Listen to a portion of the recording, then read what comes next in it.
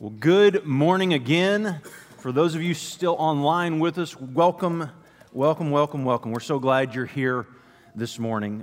Just to recap real quick, we started a new series last week from the book of Philippians called Finding Joy in an Anxious World. And when I first saw this picture, it just reminded me of where it seems like our world is right now at this moment, just at that tipping point where any moment it could just fall off the ledge, literally, and just everything fall apart with so much tension, so much anxiety, so many things going on in our world.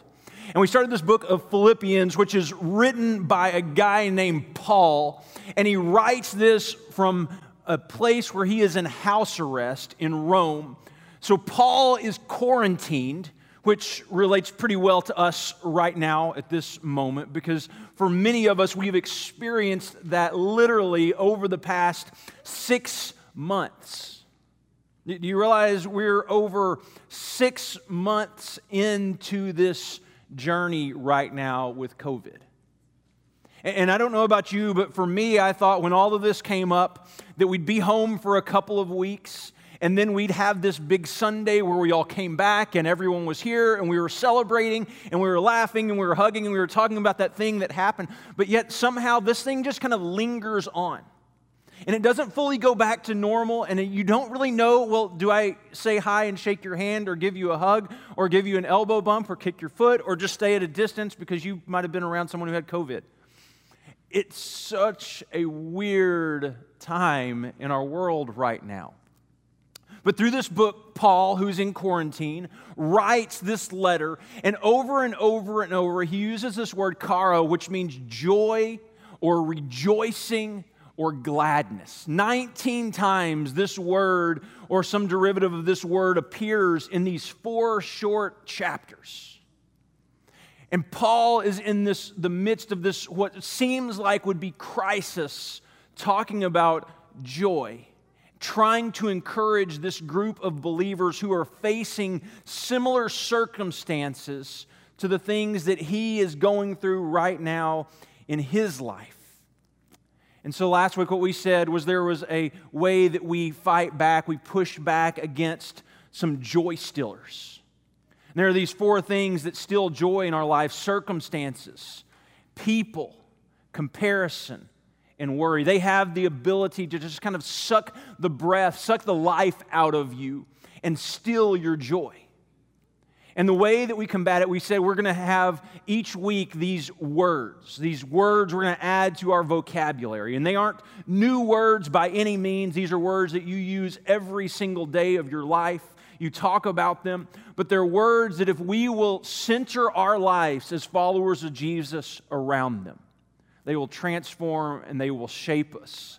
And I believe have the ability, the power to give us greater joy. So last week we talked about the word gratitude and how important it is to have gratitude. And this midweek I did a short video. I hope some of you got a chance to see it, but talked about the importance again of gratitude, because gratitude reminds us of the reality of God's goodness in our life. It's so easy to be scrolling through Facebook, to be watching the news and constantly seeing all that's wrong in the world, all that's not positive, and all that just makes us worry and fret over everything. But when we look back and we are grateful for what God has done, it reminds us of the reality of God's goodness. Because your anxiety is always about what could happen in the future. It's never about what has happened. It's always about what could happen. And so it reminds us. And Paul says he's grateful. He's grateful for the partners and the partakers of grace. Those people that are joining him on this journey as they follow Jesus. And here's the crazy thing. He's grateful for these partners and partakers even though they're hundreds of miles away. They're in another city. They're in another place. For us, we're in different locations this morning. There's a group here at our campus, but there are groups all over this city, state, and for that matter, world, who are joining us, who are partners and partakers with us in this journey as we follow Jesus. So gratitude becomes this portal into where we see the evidence of the goodness of God all around. So this week, Paul is again writing this letter. And I want to reemphasize this. He's writing a letter to a specific group of people. And this specific group of people knows what's going on in Paul's life. They know that he's in prison. They know he's going through some really difficult circumstances. And so he's writing this letter, and one of the things he's doing is assuring them that he's okay. And they've even sent one of the people from their church, their home church, their collection of these followers of Jesus to Rome to bring an offering and a gift to Paul to take care of him and to provide for him, to make sure he's doing okay. And he wants them to know a really profound truth that's so important that I think deep down we all know, but mentally we struggle to grasp it. And we believe that there is this direct correlation between what happens to us and what kind of person you are, right? Good things happen to good people, and bad things happen to bad people. And if God is with you and God is for you, then everything in your life is going to be okay, and everything is going to work out, and everything's going to go smoothly, and you're going to not have any difficulties or hard times. And Paul wants them to know, as he's sitting in a prison cell, be really careful, because that is really destructive theology. It's really destructive theology because there are going to be times that bad things happen to good, Jesus-centered, Christ-imitating people. People that look like and are striving to look like Jesus every single day of their life, and there are bad things that are going to happen. Anyone in here know of someone who loves and follows Jesus and yet has gone through unspeakable hardships and losses? Anyone? And here's the problem with that theology, and we say it so often, right? Good things will happen, and someone will say, well, you must be living right. And it's just this low-level, kind of under-the-surface theology that we never really talk about. But if we're not careful, that becomes our theology. My mom had a friend, and I just remember vaguely about this in high school, but her daughter got really sick. And she started trying to figure out what it was in her life that caused it. What was the reason this? I must have done something that this would happen.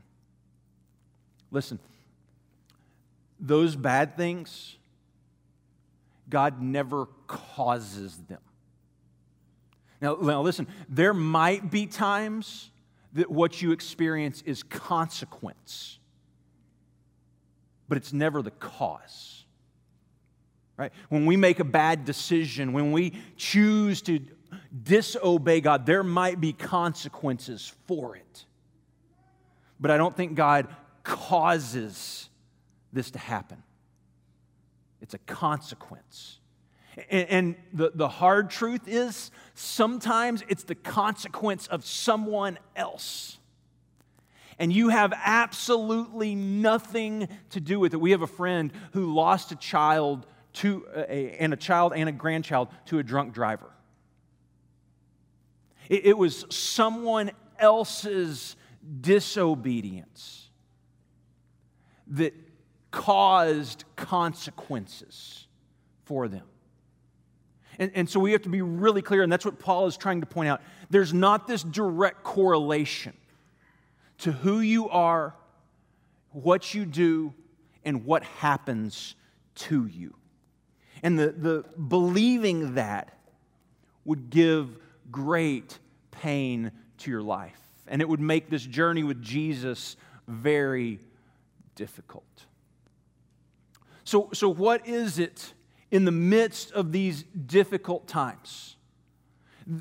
What is it that we would look at with Paul sitting in a prison cell or in quarantine in a house with a guard stationed there, not allowing him to leave?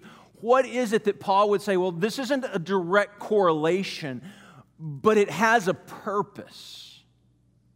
And that's the word I want to spend a little bit of time with this morning, is purpose.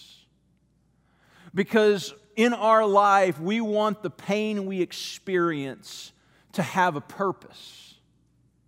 Right? Some of the greatest stories you've heard is people who have experienced incredible pain, but yet their pain had a purpose in their life, informing them in who they are. So Paul says this in chapter 1, verse 12. Now I want you to know, brothers and sisters, that what has happened to me has actually served a purpose of advancing the gospel. I want you to know that what has happened has served a purpose of advancing the gospel. And as a result, it's become clear throughout the whole palace guard and to everyone else that I am in chains for Christ. What has happened to me, there is purpose in it. It's actually become a good thing. You look at it and say, well, Paul must not be living right. God might not be on his side. There might be a problem. But Paul says, no, this is okay. Because even in spite of my circumstances, the gospel is being proclaimed. And as a result, go back to verse 13 for me, sorry. As a result, it's become clear to everyone that these chains have a purpose. So verse 14, he says this, and because of my chains, most of the brothers and sisters have become confident in the Lord and dare all the more to proclaim the gospel without fear. And so not only is it a good thing, it's a good thing on a couple of different levels. There are these people that are holding me in chains, who have placed me in this house, who are watching over me, not allowing me to do things, and they're actually starting to believe the story of Jesus that I'm telling them because they see what incredible faith I have. But even more so, there are these other people who are not inside this house with me that keep hearing rumors of what's happening inside this place where I'm in house arrest, and they're becoming more bold as they talk about what Jesus is doing. Now, I don't know about you, but when I look at my circumstances, as difficult as they are at times, I never have the ability to step back and look and say, you know what, this is really bad, but let me tell you what God is doing through this. It's usually years later, months later, that I look back and I say, wow, well, God was doing some amazing thing. It's not in the middle of the jail cell. It's not in the middle of the storm that we say, you know what?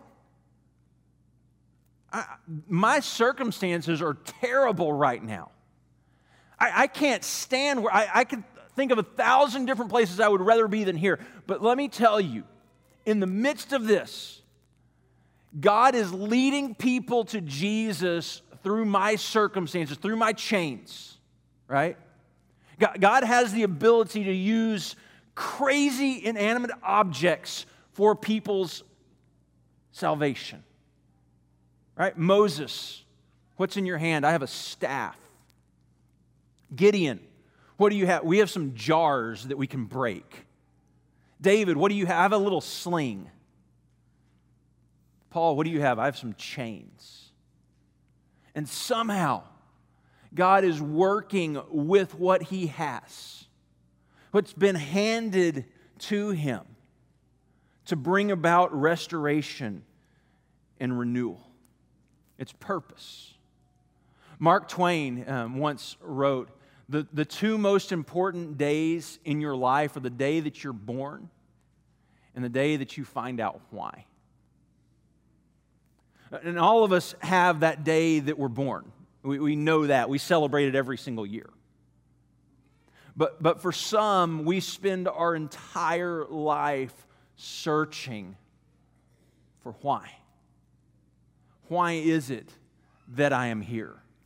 What is my purpose?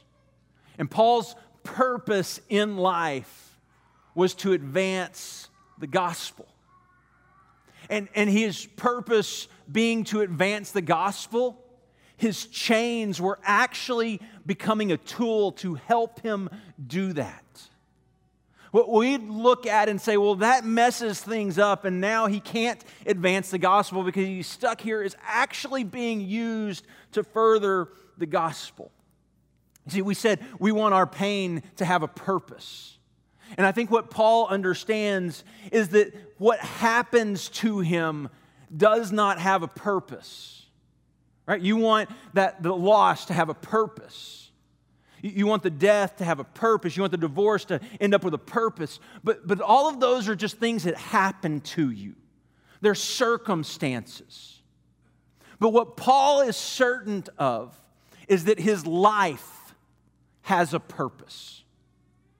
Because if your life has a purpose, you will repurpose whatever happens to you for the glory and honor of Christ. So these things that happen to us, the loss, the death, the loss of a job, the difficult circumstances, the transition from one job to another, all of them we look at and we say, we want purpose in that. Well, here's the thing. Those are just things that happen. In and of themselves, they do not have a purpose. But if your life has purpose, then you will repurpose what happens. You will repurpose that pain for the glory of Christ. You will use it to advance the gospel. See, Paul is certain of his purpose. He's got that right. That his eyes are fixed on his purpose. And when you have that purpose, I believe it's evident to everyone. It's evident to everyone who sees that there is purpose in his life. But the other thing that purpose does is it inspires others to action. Paul sees his chains as a way to advance the gospel. And he's so certain of it. It's evident to everyone in the palace guard that he's in chains for Christ. And not only that, it's inspiring other people to act. It's inspiring them to move and to be more bold in their faith. So going on, he says in verse 15, "It is true that some preach Christ out of envy and rivalry, but others out of goodwill. The latter do so out of love, knowing that I am put here for the defense of the gospel." So there's love that becomes the foundation. And then going on, he says this, "The former preach Christ out of selfish ambition, not sincerely, supposing that they can stir up trouble for me while I am in chains." What he's getting at is there is this group of people that loves their purpose in Christ because Christ has loved them and died for them and given them life, and they are preaching Christ out of love. But there is another group who says, well, Paul's now in chains and he's not on center stage and he's not the big leader, so I'm going to use Paul's chains as an advantage for me because this is really about me. Now, here's what's fascinating about that, because we would look at, and we would say, well, look at his motives are wrong, because we talked about that back in Matthew, right? Motives matter. Why you do what you do matters. It's important. But here's what Paul says, going on. But what does it matter? Really? What does it matter? What do you mean, what does it matter? The important thing is that every way, whether from false motives or true, Christ is preached. And because of this, I rejoice. So is Paul saying, well, motives don't matter? No, motives still matter. They matter to the person. They matter to you. But for Paul's purpose, of the gospel going forward and Jesus being proclaimed, it doesn't really matter. It doesn't really matter who's standing up on the stage. It doesn't really matter who's in the lights. It doesn't matter who has the microphone or the megaphone or whatever it is they use. It doesn't matter. As long at the end of the day, Christ is proclaimed. Now, here's the crazy part about this. And we talked about this a few weeks ago. Motives are something that's really difficult to handle. Because at the end of the day, the only people or the only person who knows your motives is you. Right? You don't get to wear them as a sign on your chest. Like we don't have motives t-shirts that tell us, hey, my motives, they're about selfish ambition. They're about making a name for no one ever knows. But I think what Paul understands is that eventually people see. They see by the fruit that comes from your life. They see by the relationships that you have. They see by the people who gather around you and the type of fruit that you're producing. They will see. But when you're standing there, no one knows. No one knows what your motives are except for you. And Paul sees this beautiful, or I guess we would call it a crisis, as something beautiful. Because his purpose is to advance the gospel and take that message into all the world. And if that's my purpose, then whatever happens to me, I will try to repurpose, to re-gear towards the advancement of the gospel. Because that's what my life is about. And so in the last part of verse 18, he says, yes, I will continue to rejoice, for I know, and he keeps using this word know. I know, not just here, but here. I know that through your prayers and God's provision, the Spirit of Jesus Christ, what has happened to me will turn out for my deliverance. I eagerly expect and hope that I will in no way be ashamed, but will have sufficient courage so that now as always Christ will be exalted in my body, whether life or death. Continuing on. For to me to live is Christ and to die is gain. I would love to stay here with you and serve and continue, but if Rome decides that I'm put to death, then I go and I'm with Christ. And that is the great reward. That is what I would find such joy in. But I also find great joy that I'm here with you fulfilling a purpose that's bigger than me. Right? At the end of the day, isn't that what all of us desire? Is to do something, to be a part of something that's bigger than yourself. Leading, serving, sharing towards this common purpose. If I am to go on living in this body, this will mean fruitful labor for me. Yet what shall I choose?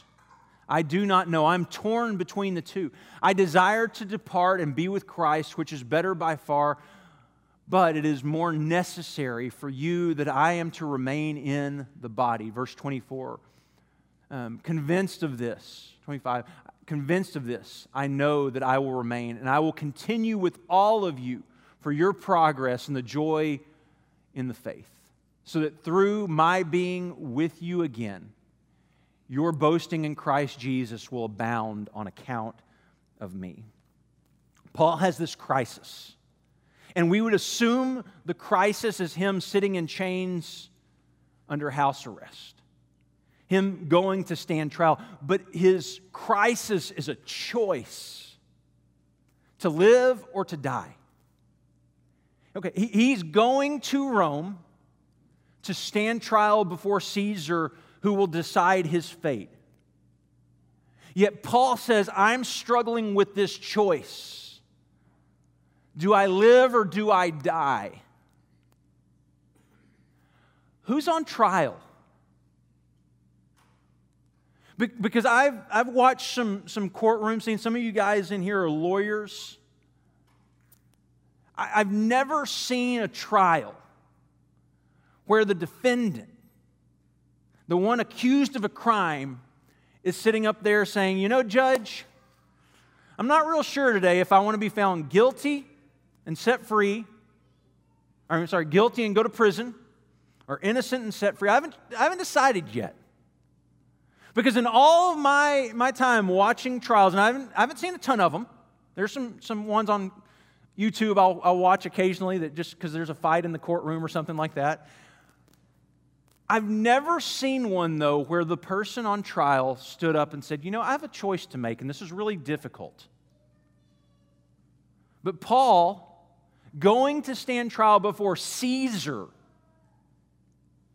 the one who can say, okay, take off his head, hang him on a cross, crucify him by impaling him, rip him apart by horse. I mean, all these choices of ways to torture someone. And Paul says, I haven't decided yet what I'm going to do. I'm not real sure. Who's on trial? Who is it that gets to make that choice? But here's what you have to understand. Paul has already died.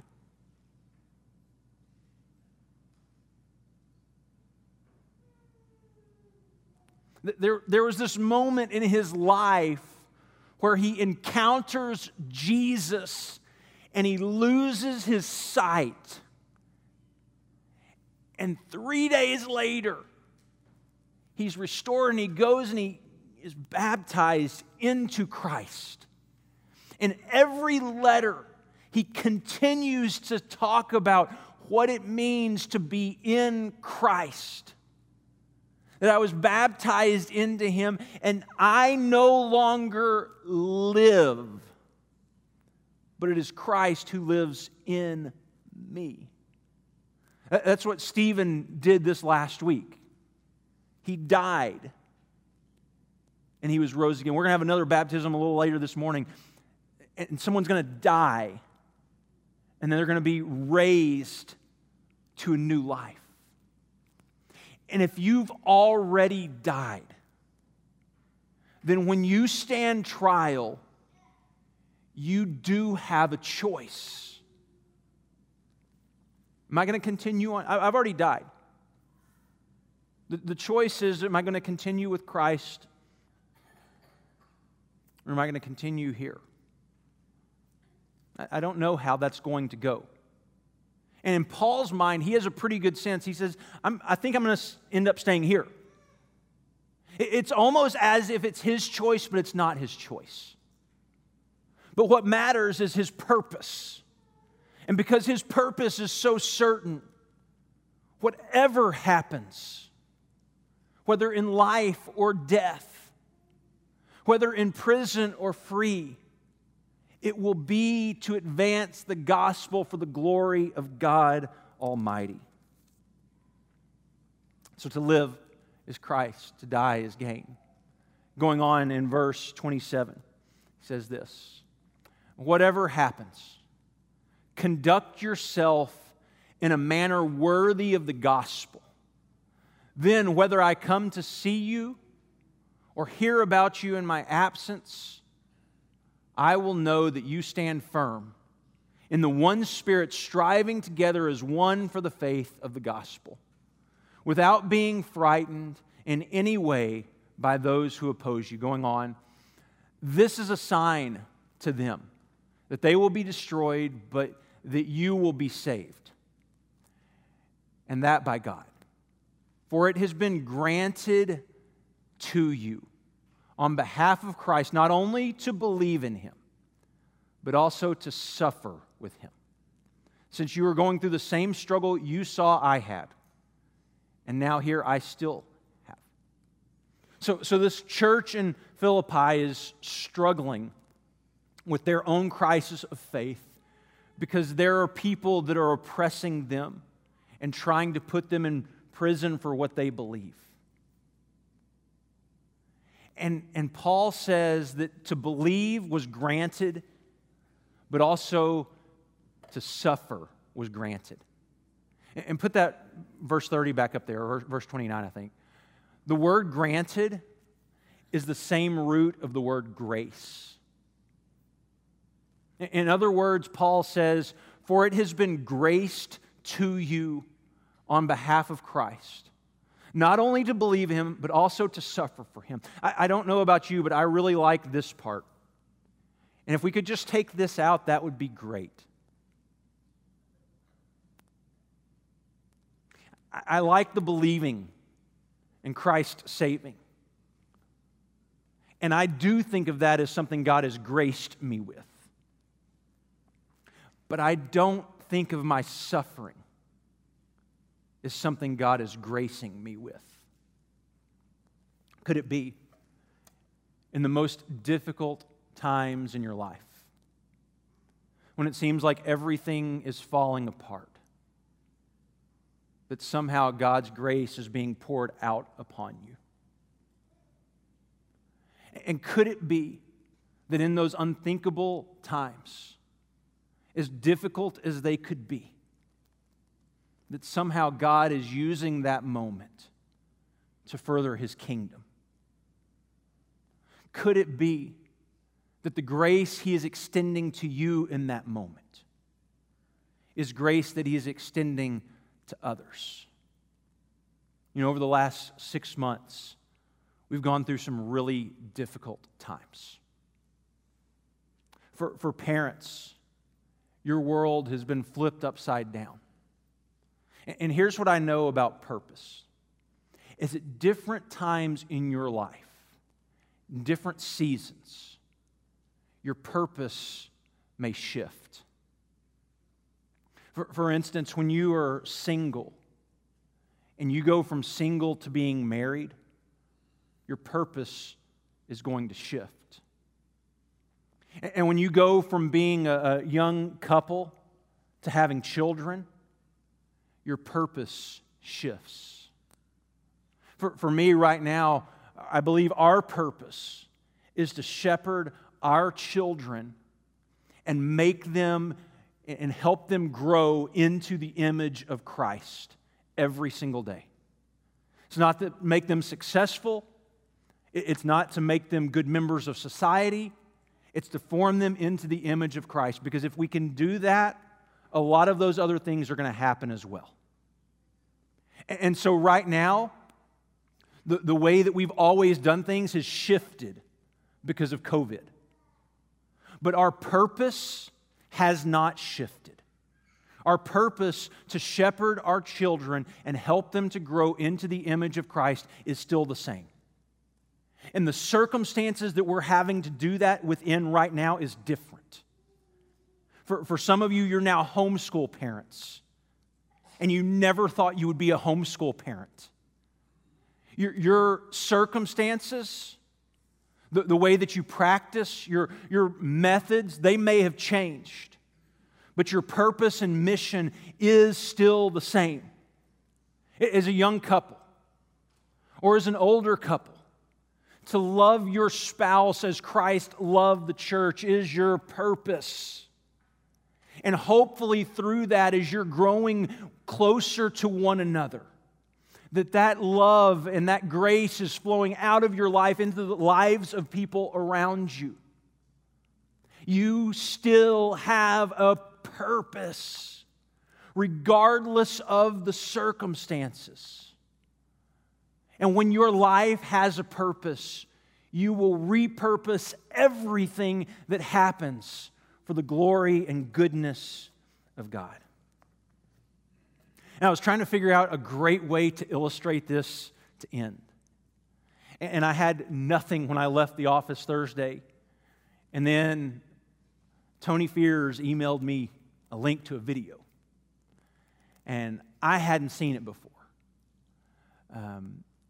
But I thought it illustrated so beautifully and perfectly exactly what it looks like for the pain that we experience to be repurposed for the glory of Christ.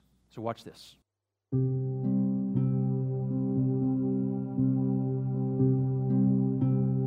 My name is Haley Smith. My husband Cody and I live here in College Station. We've been here about 4 years, and we have a son named Eli. When Eli turned 1 year old, we found out that we were expecting our second son. We decided to buy a house. Life really couldn't have gotten any better. It was just an easy pregnancy, no concerns, no complications, until about 35 weeks when there was one night where I just wasn't feeling much movement. We did an ultrasound. The doctor and the nurses came in. Everyone was really concerned. The doctor basically told me that our baby was in severe distress. We were having a C-section right now. Our son was delivered. We found out we had a boy. We actually did not have a name picked out. My husband's favorite name was Jeremiah, but we just did not agree on a name until he was born. And we were in the NICU, and I remember looking over at Cody, and I told him, I said, his name should be Jeremiah.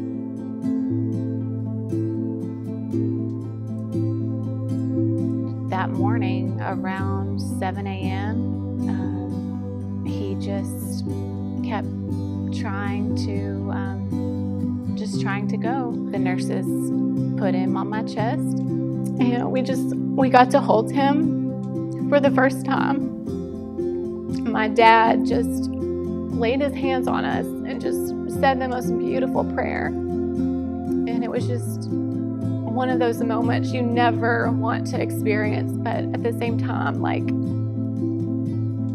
just handing over your child to his maker. It was just beautiful at the same time.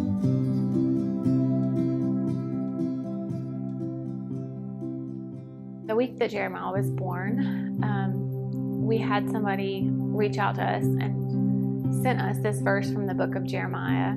And it's Jeremiah 1, verse 5. Before I formed you in the womb, I knew you. And before you were born, you were set apart. And that verse was just such a comfort to me, especially that week, just knowing that our son was set apart. He was chosen for glory. We were chosen as his parents. That is our son's verse. That first week, I mean, there's just so much that started to come together that really brought us a lot of comfort and a lot of hope. My dad came to me and he said, Haley, you know, we're going to need a place to go after the funeral. And at the time, we weren't members of a church. We had been visiting the A&M Church of Christ, and we hadn't made an effort to get plugged in. One individual at the church knew our names, had added me on Facebook. So when my dad asked me that question, I told him, I said, well, I mean, you can call the A&M Church. I mean, surely they have a room or something, somewhere we can go. And when he called, somebody that answered the phone said, it's already been planned. And we never even had to ask. And we just already felt like we had a church home. I remember just being woken up in the middle of the night, having the Lord whisper in my ear, just reminding me of His truth, of His scriptures, of His promises. And I was able to share that with my family. I was able to share that with my husband and encourage him. And even my parents, they would just look at me and ask me, why are you being so strong? You don't have to be so strong. And I would just tell them, it's not me, it's the Holy Spirit. It just amazes me how in the fire and the darkness that I was just able to cling to God's Word and the light. This year, just weeks after sweet Jeremiah's first heavenly birthday, we found out that we are expecting. And I'm currently 20 weeks along with a healthy baby girl.